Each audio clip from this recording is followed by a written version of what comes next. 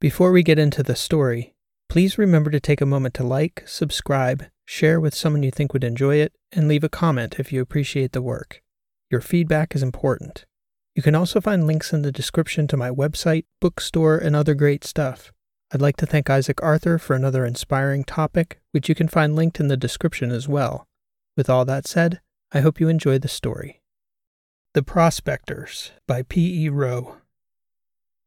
In the deep of space, it is often said that a planet cannot become a world until it is peopled.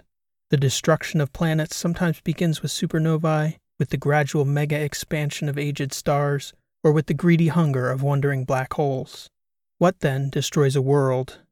Billions of uninhabitable planets never have a chance to become a peopled world. Some worlds die after long inhabitations following the decline or self-immolation of vast empires and civilizations. Other worlds die in their infancy before a civilization has a chance to fully take root. Such was the fate of Damon Mines. The settlement began as not much more than a mining outpost on a small, lifeless, rocky planet with a breathable atmosphere and a few limited pools of liquid water.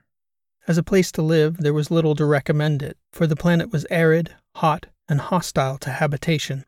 The earliest visits recounted a dusty, unpleasant surface riddled with impassable mountains and a gravity in the moderate range of the habitability zone at slightly greater than 0.86 G. To the eyes, Damon Mines was drab and unappealing, governed mostly by a distant orange sun that for most of the year left the sky a dim, brownish sepia that reflected off the rust-colored hills in a dull haze. The look of the place and the elemental profile, at first glance, made it a strong candidate to be skipped over or stripped for its nitrogen and oxygen for use on the massive planetary rings of the nearby systems of Dreesen's and Carol stars. In fact, it was a survey mission for just such a project that detected such rich deposits of valuable transition metals that Damon II, as the planet was then called, was redesignated Damon Mines, and plans shifted from using it as a nitrogen source to rezoning for industrial mining, specifically for platinum, palladium, osmium, silver, and gold, all of which were deposited in generous loads spanning the entire planet. Finding such wealth fixed in the rocks of Damon Mines prompted the earliest expeditions to look closely at the single small moon, where they did not find precious metals but massive deposits of, some might argue, equally valuable salts that were in great demand, especially in Carol's system. When the earliest calls went out for qualified mine hands and managers, the stark landscape on Damon Mines left corporate speculators little choice but to reward workers handsomely for their willingness to rough it on a dusty, rocky, barren landscape for months-long stretches. These early mercenary miners, unsurprisingly, cared little for the place. But it was during this time that a small but dedicated faction of the working class, cylinder-dwelling laborers, under the philosophical influence of the Ivernian workers' rights movement, began to pool their resources. Their hope and their goal was to locate and populate nearby planetary bodies so they might establish a back door into a free market economy once again. One such hopeful working couple was a young married pair from the Carol Iver cylinder group, Maria and Oscar Signa, who, more than anything, hoped to raise children who would be able to set their own course in the stars, free from the strictures and regulations that a society of trillions required of its citizens. Maria especially lamented the lack of free choice their AI micromanaged lives afforded them, comfortable as things were. For to be one of so many humans living together on such a staggeringly vast artificial environment, they knew, required planning and careful coordination, as a nation of trillions could hardly afford to suffer a famine, supply shortage, or energy crisis, and hope to endure the unimaginable undulating revolt that would follow. The trade-off in personal choice that citizens made was for regularity, security, and adherence to a largely preordained set of life pathways, an adherence that had worn on Maria as unappealing, even soul-crushing in her youth. She longed for independence and adventure, and she found a partner in Oscar, who was willing to sacrifice any degree of comfort to experience a sense of ownership for the lives they intended to build together.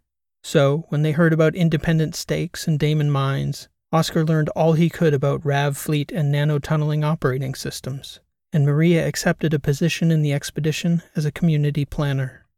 The Signas were among the earliest arrivals in Harpersville, one of the 5 remote mining outposts at the foothills of a massive mountain range on Damon Mine's southern continent.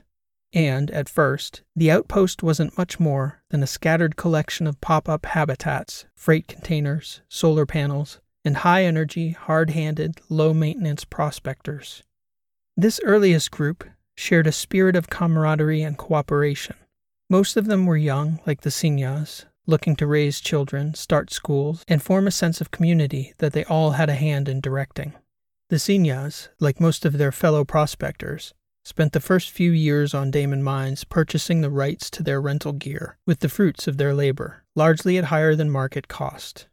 Their food was entirely too expensive, and they had little chance to upgrade their accommodations until they paid on their borrowed gear.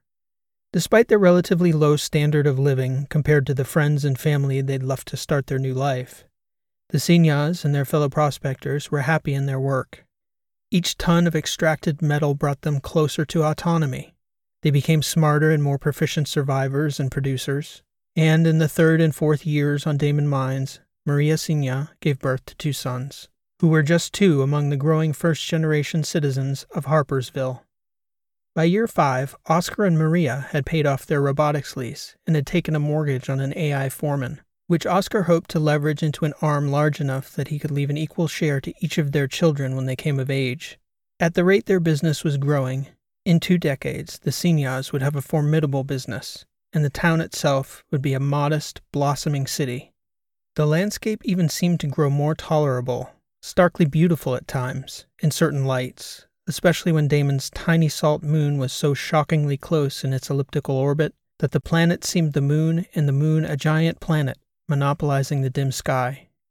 Prospecting proved a difficult life, and sometimes too difficult for some of the Sinyas' closest friends, who, even with the earnest help of the community, would sometimes fail to make payments and face foreclosure. Other once eager explorers succumbed to the stress of unfettered living, retreating to the cylinders of Carroll Star for a safer, more manageable and managed life. One of their earliest neighbors perished in a shipping mishap when a stack of containers tipped onto his nearby loader. But no hardship could have prepared Oscar for the sudden death of Maria in their 7th year on Damon Mines, to an aneurysm that likely would have been survivable if only they'd been closer to civilization. The suddenness of it, the deep shock of such a loss, and the responsibility of raising 2 young sons alone in such a place fell upon Oscar unimaginably in a single afternoon, all while he was out of town, in the hills, prospecting. Through those years, after Maria was gone, the stark emptiness of the hills in the distance loomed over the small, broken family in almost every light. Harpersville became a difficult, joyless place. The boys, Hamis and David, now spent less time in school and more time assisting Oscar in the field, learning the basics of the trade, from building macro-robotic tools and systems to directing self-propagating nano-tunneling ecosystems for extracting metals molecule by molecule, like a fog of tiny ants pulling platinum and silver from beneath the mountains. As the boys grew into teenagers, with the homestead well established, Oscar decided that the family had built enough disposable income that they could splurge on a luxury he never would have considered before. Maria's dream had always been to live in a home with a dog, so on the anniversary of their mother's passing, Oscar paid an exorbitant sum for a bulldog puppy the boys decided to name Gregor. He brought joy and life back into the Sinya household, and he was such a rarity in those rural outposts that Harpersville became known as the town with the dog, and Gregor, handsome and personable by nature, became a little celebrity of sorts, the beneficiary of a lifelong string of random treats and exaggerated fawning from neighbors and visitors alike. As the boys grew into young men, they mastered their father's trade, tripling the family's wealth when they each began to operate their own claims in their mid-teenage years under Oscar's auspices. Not long after, many of their peers followed in their footsteps, greatly amplifying the city's wealth. And in those prosperous years, when the 2nd generation of Harpersville's residents were coming of age, the city began to boom. New-style housing began to go up on the outer plain, where there had only been rocks and dust. The small strip of restaurants and cantinas that had remained exactly the same for decades grew larger, livelier, and new. The city rang with music at night. More people from the cylinders came to Damon Mines in search of a piece of what the Sinyas had spent 2 decades building. and even though Maria hadn't lived to see it with him, Oscar knew she'd have been happy to see Hamas and David growing into independent young men. In the 22nd year of Harpersville establishment, they welcomed a group of visitors to their humble city, as they had done many times in their history. It was a well-established rule of sorts in spacefaring cultures, often called shipper's law, that one should never deny a ship ashore nor send them back to space unsupplied at a fair price. For it wasn't difficult for outliers, such as the miners of Harpersville, to envision themselves in the other's position, desperate for water or food, but never shy about putting their hands in to share the work. These visitors called themselves Frinzen, originating from the moon colony Free, an expedition composed of about 20,000 emigrants who'd split from the main colony over religious differences. The situation had devolved into sectarian violence so severe that cohabitation of the free moon became untenable. Their ship needed extended maintenance following an interstellar passage of nearly 17 years. They were also badly in need of water and, as it happened, salt, which were both readily available in the Damon system. They were welcomed into orbit and invited to trade and pass freely in any of the cities of the world, so long as they held with the laws of the colony while planetside. Rarely had visitors violated that sacred trust, not just in the short history of Damon mines, but there were scant stories of poor behavior among visitors in most prospecting outposts, for it was well understood that it would take very little for a protective culture to close its doors, and a closed port was no port at all. These Frinzen, though, held different ideas about what should be sacred, and they never planned on being back this way again. Very little was known of their history, so the people of Damon Mines had only the account of the Frinzen as to why they'd taken to the stars, a tale of oppression and victimhood at the hands of an arrogant and imperious traditionalist majority. They spoke of wrongful imprisonment, unprovoked pogroms, and a legal system tilted hard against any Frinzen who did not denounce their divergent ways. It was a compelling, empathy-inducing story. Oscar Senior had little time to listen to such nonsense. He and his boys had work to do, contracts to fill, metals to pull and transport. The Seniors, as usual, were hustling. When the Frinzen arrived, the Senior men were out in the K-grid, systematically working through veins embedded in a platinum-rich range of the southern mountains. Their mode was usually to work for 2 weeks, load up, and transport their yield back to Harpersville for shipping. On the Friday evening the Frinzen arrived, Hamas and David glided back into town early, while Oscar, Gregor the Bulldog, and Samson the AI foreman were buttoning up the mining site for a 3-day respite. Following their usual custom, the boys planned to meet friends at Hannah's for a few drinks in celebration of another profitable session. They were surprised to find the town crowded. Even the old pod housing from the outpost's earliest days was being used as lodging for their newly arrived interstellar guests. When they entered Hannah's, Hamas and David found their usual table occupied. The occupants were strange-looking. Such delicate people didn't usually find themselves on an outer world like Damon Mines. The brothers smiled at the garish, functionless clothing and the thin, soft features of the outsiders. As the night progressed, and the outsiders began to intermingle with the occupants of the mining town, it was as though two decidedly different species of humans were coming together. The rough-skinned miners, with their broad shoulders, dirty hands, and purposeful movements, didn't quite know how to react to such thin-boned, flowery-tongued, callus-free people who seemed more decorative than functional. It was difficult for the miners to decide whether these Frinzen were of any use at all. The miners whispered amongst themselves, wondering how these people would ever manage to put together a civilization once they got where they were going. "I hope they got decent robots," Hamas Senior said when his younger brother David posed that very question. With the drinks flowing, the uniqueness of this opportunity to interact with so many outsiders piqued the Senior brothers' curiosity. They spent time exchanging stories of their lives with a pair of attractive, fine-haired Frinzen girls who appeared to be their age. After he and David described their lives as miners to the girls, Hamas asked, "What do you all do all day if you got no work to speak of on that ship?" "We work to perfect our mastery of our own minds through meditation, fullness of mental well-being, and building oneness of spiritual presence," the dark-haired girl, Kate and George, said. "It is a process that takes decades of mental discipline to master." "Sounds captivating," David said, prompting laughter from both himself and his older brother. "You two should join us for worship," Elisa, the fair-haired Frinzen girl, said. You should not be so dismissive of such things you clearly do not understand. No need to get so offended, Hamas said. We just don't have a lot of time around here for, what did you call it, mental clarity of spiritualism?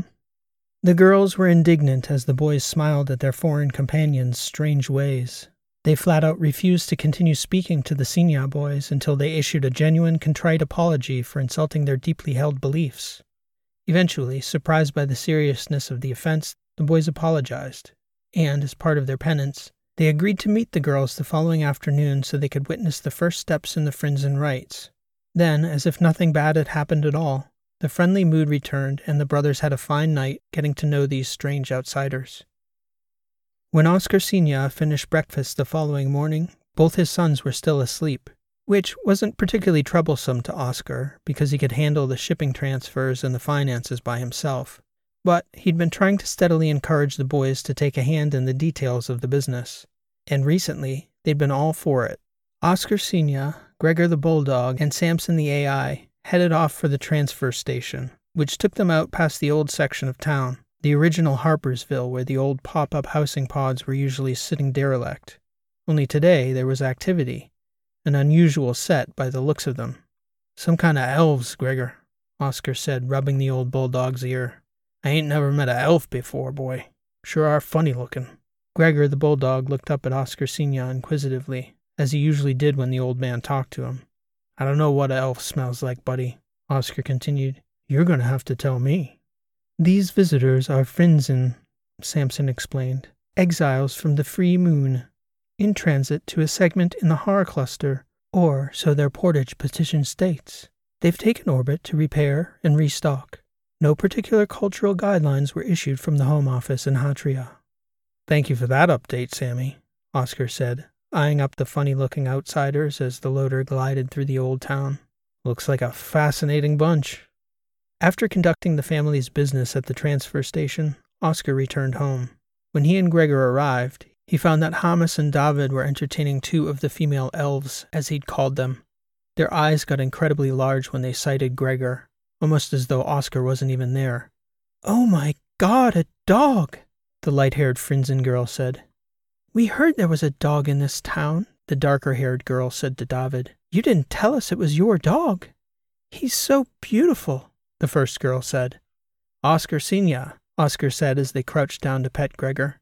This is my house, and it looks like you've met my two boys, who don't know how they should introduce their new friends on account of we don't get many visitors around here. Hamas took the hint. Pop, this is Elisa and Kate and George. They've come through with the Frinzen ship. Oscar stood in front of them as they knelt and fawned over Gregor, waiting for them to stand up and shake his hand properly. Hi, they both said in succession, looking up at Oscar, as they rubbed Gregor's ears and neck. Oscar forgave the indiscretion on account of the girl's youth, and on account of Gregor. Oscar recognized that the old bulldog was both a major novelty and a handsome devil, prone to distracting even the most exacting people from their best manners. They didn't stay for too long after Oscar arrived. Hamas said something about going somewhere with the girls. Sure, Oscar said. You kids have fun. Be back by 4, though. Fiesta Sabado. Which was the family tradition after a 2-week hustle. Oscar would cook a real meal for the boys after 12 days of ready-made pouch lunches and dinners. Bring the girls if they're hungry, Oscar said. Yes, sir, Hamas said. Oscar spent several hours chopping vegetables, steaming legumes, and rolling out tortillas. The house smelled of sautéed onions, peppers, and garlic, and, on account of the guests, Oscar made a large helping of his grandmother's Spanish rice. He loved to cook, and Gregor loved it too, spending most of the afternoon splayed out on the floor beside the chef, basking in the aromas of a family dinner coming together. By 4, the kids were nowhere to be seen. For the first 15 minutes or so, Oscar didn't care to intrude. He expected the boys to arrive at any minute, and if the food cooled off a little, it wasn't a big deal. By 4:20, though, he pinged Hamas. Where you boys at? I told you to be home by 4. We're in the old town with some of Elisa's friends. We'll be back in a little bit. What's that mean, a little bit? Food's getting cold. Me and Gregor are getting hungry, boyo. How about you get your asses back here? You already had lunch, Pop. The girls were hungry, so we stopped at Hannah's. Fiesta Sabado, Hamas. You both knew I was cooking. Get your asses back here and come eat with your old man. But David and Elisa were, "But nothing, hombre. It's family dinner. It's not optional. They're welcome to join us, and if they don't want to come, that tells you they ain't worth a damn anyway." "Sure, Pop," Hummus said. "Okay, we'll be right back." It took another 30 minutes for the brothers to return. With them were the two girls from before and a young man who appeared to Oscar to be more elf than man. He had pale skin and was so thin as to be shocking in appearance. The clothes, too, were more decoration than functional, like the rest of them. Funny. Oscar welcomed them at the table, and, as much as their participation in the dinner seemed forced, Oscar didn't care. He ate, content in his culinary handiwork, even partly happy to see his boys interacting with outsiders, learning how other people lived. Harpersville could be a small island at times, and it was fun to have visitors every now and again. The outsiders didn't seem to have much interest in Oscar's presence or even the community they were visiting, though. They spent a lot of time explaining to Hummus and David the intricacies of their religion, or at least what Oscar thought was their religion. An odd progression of meditation that went back thousands of years, some fancy way of finding oneself, all described in big words that meant nothing. At one point during the dinner, Oscar noticed how his boys were looking at these two elf girls. He didn't blame them. Oscar remembered what it was like to be 20. These girls were so pretty it almost pained his eyes to look at them dead on. Almost another kind of human. "How much gravity you got on your ship?" Oscar asked the girls after they were all done eating. The elves had eaten very little. "0.68, the dark-haired one said. "If you're noticing that we're not as robust as your people here," the boy elf said, "that's one of the main reasons our musculature is thinner and smaller." "That's why I asked," Oscar said. "They keep your calorie count fixed too?" "By necessity," he answered. "On a long voyage, the food chain must be tightly controlled." "I'd think you'd be more excited to dive into a home-cooked meal then, no?" "The stomach contracts over time." "You some kind of doctor or something?"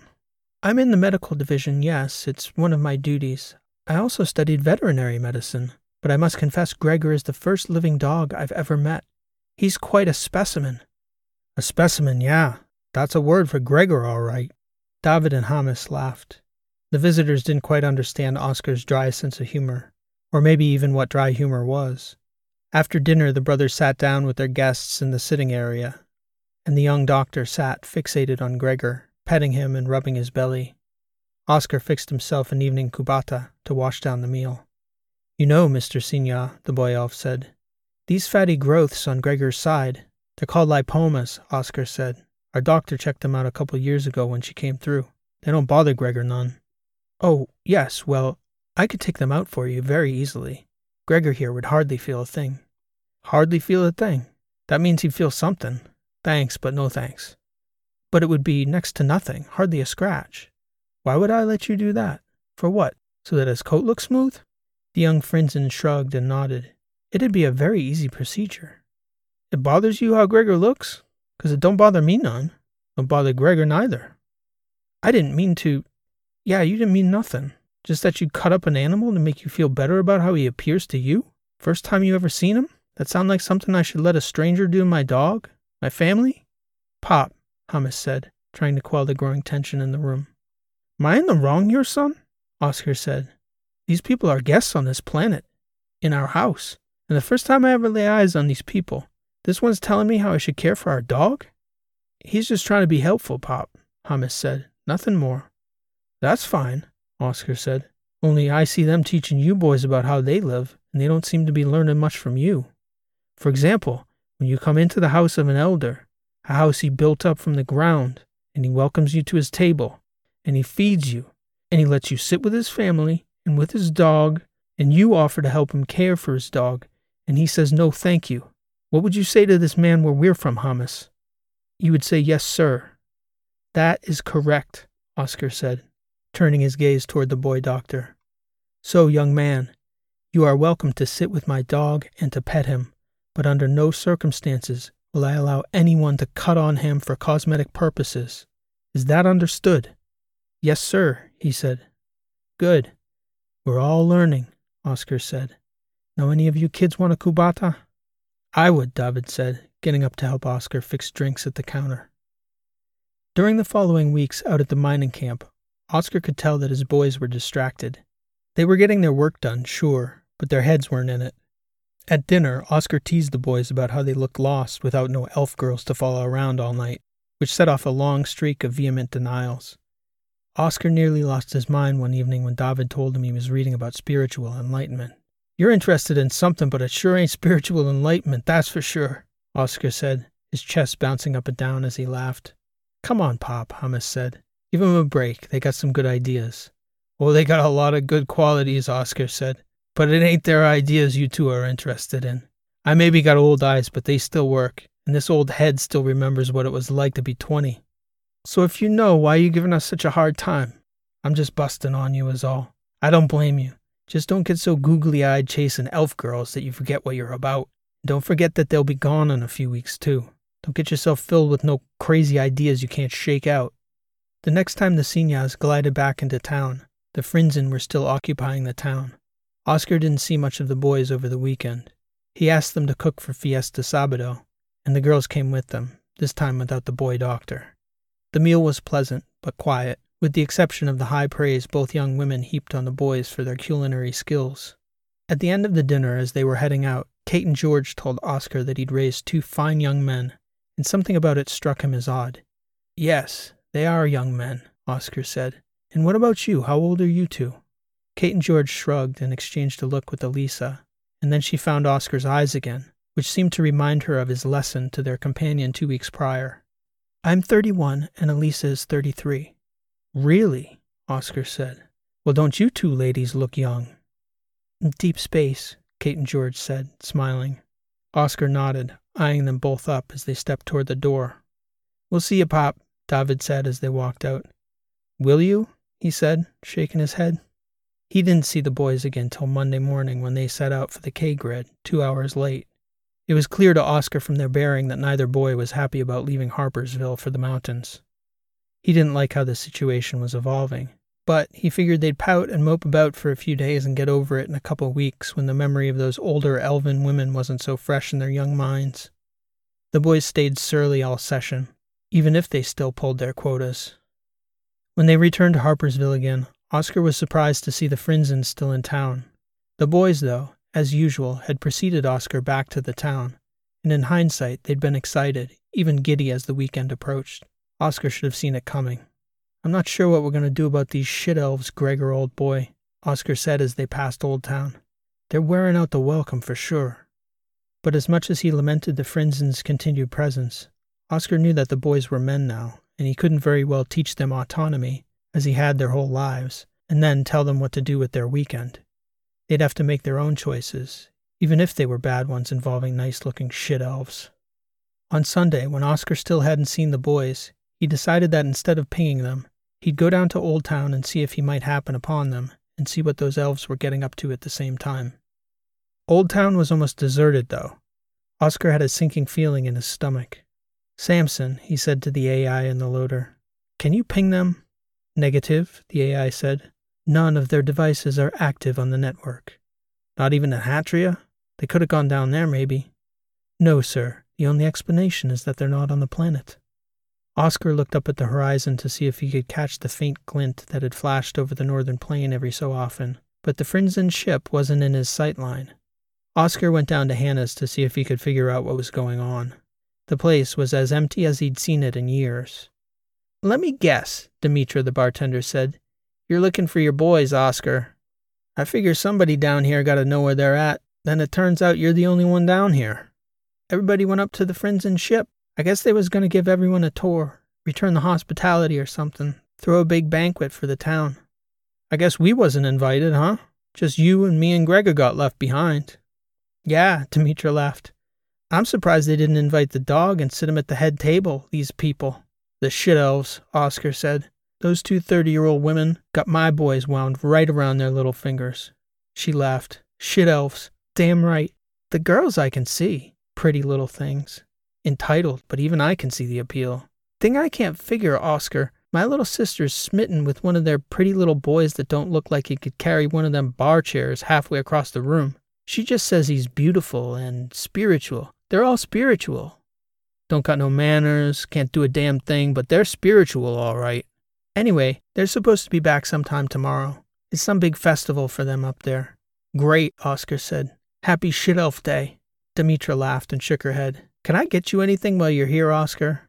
Ah, what the hell. It's getting toward Kubata time. You got it. And Oscar slumped down at the bar and had a nice conversation with Demetra. By Tuesday morning, the town was still half empty, and with no sign of their people, Oscar and several of the other head prospectors called down to Hatria to see if anyone in the capital knew when their family members would be coming back, or if they had a way to call up to the ship and get in touch. By mid-afternoon, shuttles began arriving back from orbit, carrying a mixture of hard hands from Harpersville and the spiritual Frinzen.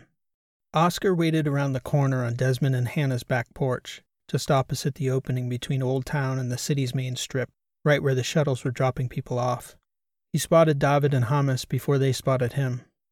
It's crazy how it feels, David said. Just 2 days off-world. 3, Hamas said, and we better get moving. Pop is going to lose his shit when we get out to the site. Maybe he'll lose it right now in front of all your new friends, Oscar said from above them on the porch. Pop, Hamas started. Oscar just shook his head. The boys stood before him, frozen in the old road, unsure whether to speak.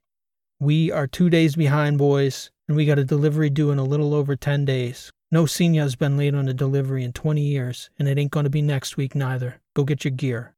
The boys walked to the loader, slump-shouldered with their mouths buttoned up good.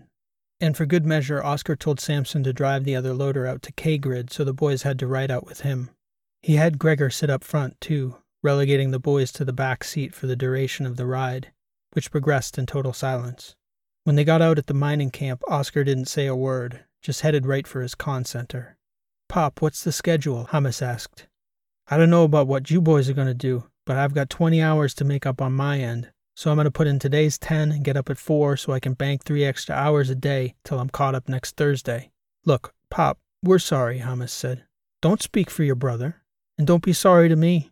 You're not letting me down, you're letting yourselves down, and your vendors, and the builders on the other end who rely on them. Oh, come on, Pop, David said. Don't tell us it doesn't bother you after you sit in silence all day.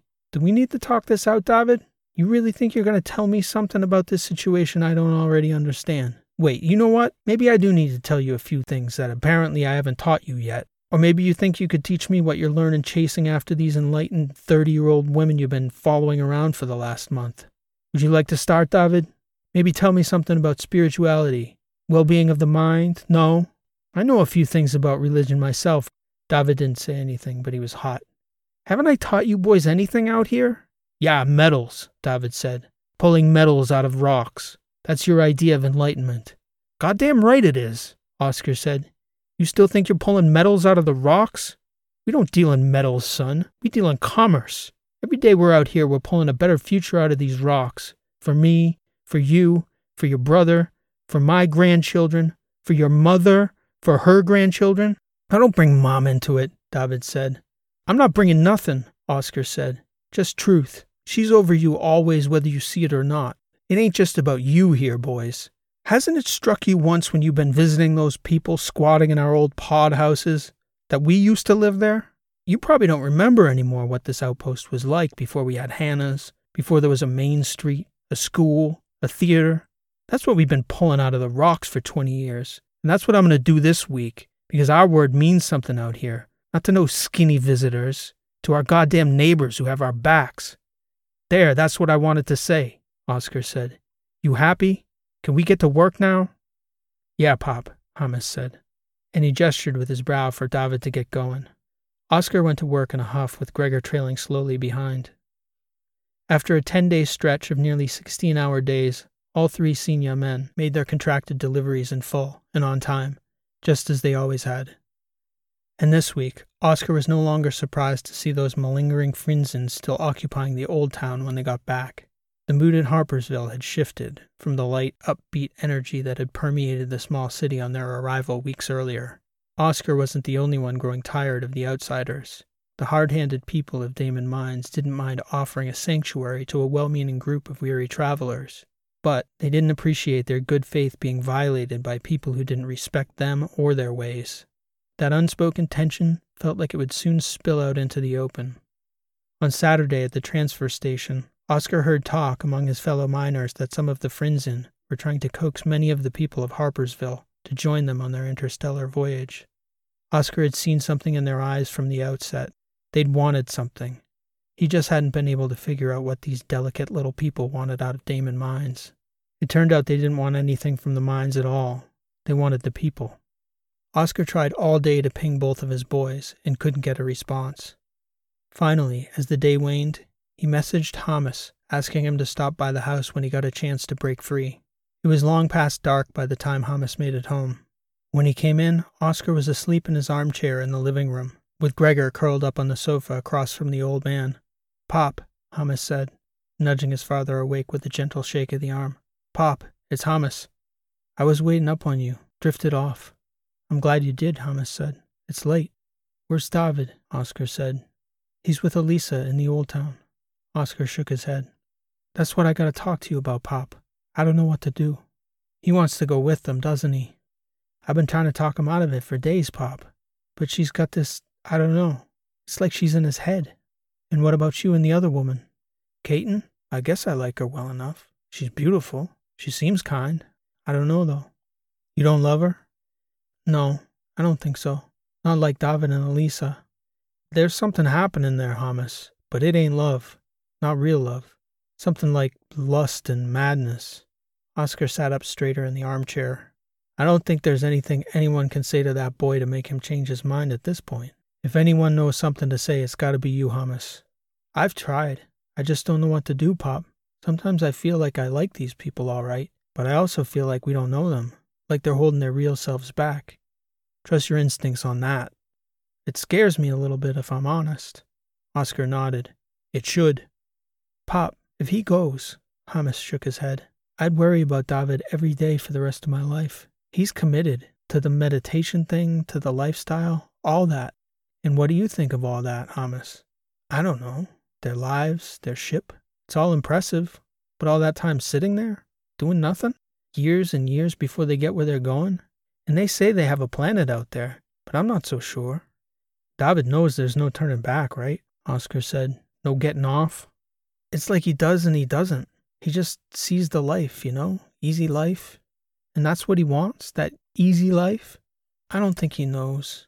As long as he's with her, I'm not sure he cares. And you, Hamas? Could you live that easy life?" He shrugged, his mouth turned down. Hamas looked over at Gregor, who was lying on his side, his big black eyeballs gazing back at the boy he'd grown old with. "It won't be so easy when you get where you're going," Oscar said. "You know that, right? That's what they want from you, too. To mine their metals for them, run their robotics. Them people couldn't build no cities, no civilization. Masters of the inner world, hopeless in the real world. People who can't do for themselves have to manipulate the ones who can. I can't tell whether you're trying to talk me out of it or not, Pop. I'm just trying to tell you what you need to know. I already know what you're going to do, son. I'm not going to try and stop you. I couldn't if I tried. If David goes, it'll break my heart. And you too. If I lost both of you like this, though, at least I know you'd be looking out for each other. You'd be together. It's what me and your mother always wanted for you two. I told you that, right? 1,000,000 times, Pop. If you do go, Hamas, I'll leave your mother's cross on the mantle. I want you to keep that in the family." Hamas nodded. "Whatever happens, please don't let them come in here while I'm sleeping, and take Gregor with them. You tell David." Oscar tried his best to suppress the tears in front of his eldest son, but it was a losing battle. "Pop, I'd never let that happen." Hamas put his hand on his father's arm, but he sensed that Oscar didn't want him to come any closer. Hamas didn't know what to say, what to do. A look of anger and disgust came over him as he sat there shaking his head. "Go," Oscar said. "I don't want you to think of me like this." "Okay, Pop," Hamas said, himself now tearing up. "I'm sorry." "Promise me," Oscar said, as Hamas got up and turned toward the door. "If it goes wrong, please, please, Hamas, forgive your brother. You tell him I forgive him too, when the time's right." Hamas nodded. "I will. I promise you, Pop. Watch out for him." Hamas left, shutting the door behind him in the way Hamas did. That sound. Oscar wondered if he'd ever hear it again. He got up and retrieved Maria's cross from the top drawer in their bedroom. Pure platinum from one of the earliest surpluses they'd made, 2 years before the boys were anything more than a hope in their future together. Oscar prayed on that cross for the first time in years, asking for their mother to watch over the boys wherever they went in the galaxy, and he placed it on the mantle, hoping that in the morning it might still be there. When he woke the following morning, the cross was gone. Gregor, his old legs no longer nimble, slid off the sofa on his stomach, catching himself with his front paws and making his way over beside Oscar's legs. Samson, whose robotic body was recharging out in the loader, was wired into the house as always. "Did they go?" Oscar asked, already anticipating the AI's answer. "They did." Samson's voice filled the room. "He didn't even say goodbye." Instead of riding into town, Oscar decided to walk. It was the same surreal feeling he'd felt with the same knot in his gut from the morning after Maria passed. The spotted salt moon was setting in the east, mocking him with its beauty. The dusty arid rocks glowed a warm brown hue in the distance. Oscar made his way into Harpersville, first through the now deserted pop-up habitats of the old town. They'd been left as they were, the doors open to the outside world, trash on their floors, papers drifting in the breeze on the dirt road outside, a filthy old bucket rolling back and forth on the street. Gregor sniffed the ground, searching for confirmation as much as anything, for he seemed to sense they were gone. Oscar walked toward the porch out behind Hannah's. The building had been designed to look like a saloon from a ghost town of the Old West, a joke among Desmond, Hannah herself, and their best friends, the Alamedas, who all believed that as long as they worked hard and stuck together, their boomtown could never bust. That morning, the place looked to Oscar like the longest setup to the sickest joke the universe could have ever played on them all, and he found on the other side of the building Hannah, Desmond, and Victor Alameda, who were counting the names of the departed, including their bartender Demetra's sister, and now the two Senior boys.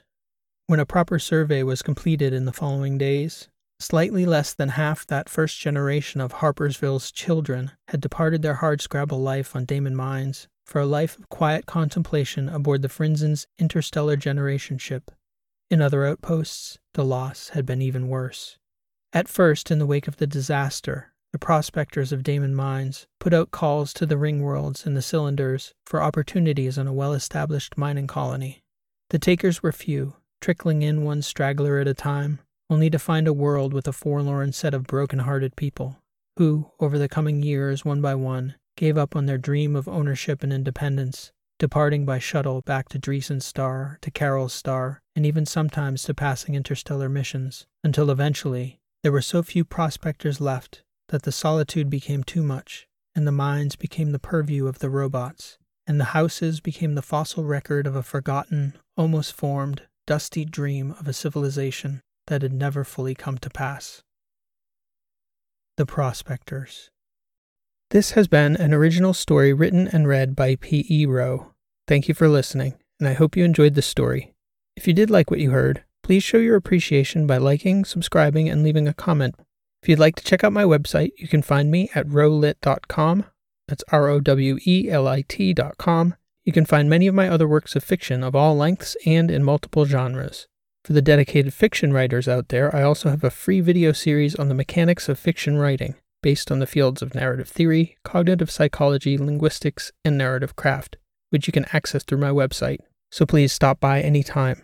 Also, if you're enjoying these sci-fi weekly shorts, I've also added 3 shorts set in the story world of my Last Horizon novels. You can find them here on this channel or through the links in the description. If you've enjoyed this week's story, I think you'll enjoy those as well. I hope to catch you back here soon with another new story. Again, thanks for listening. This has been P.E. Rowe, and I hope to see you next time.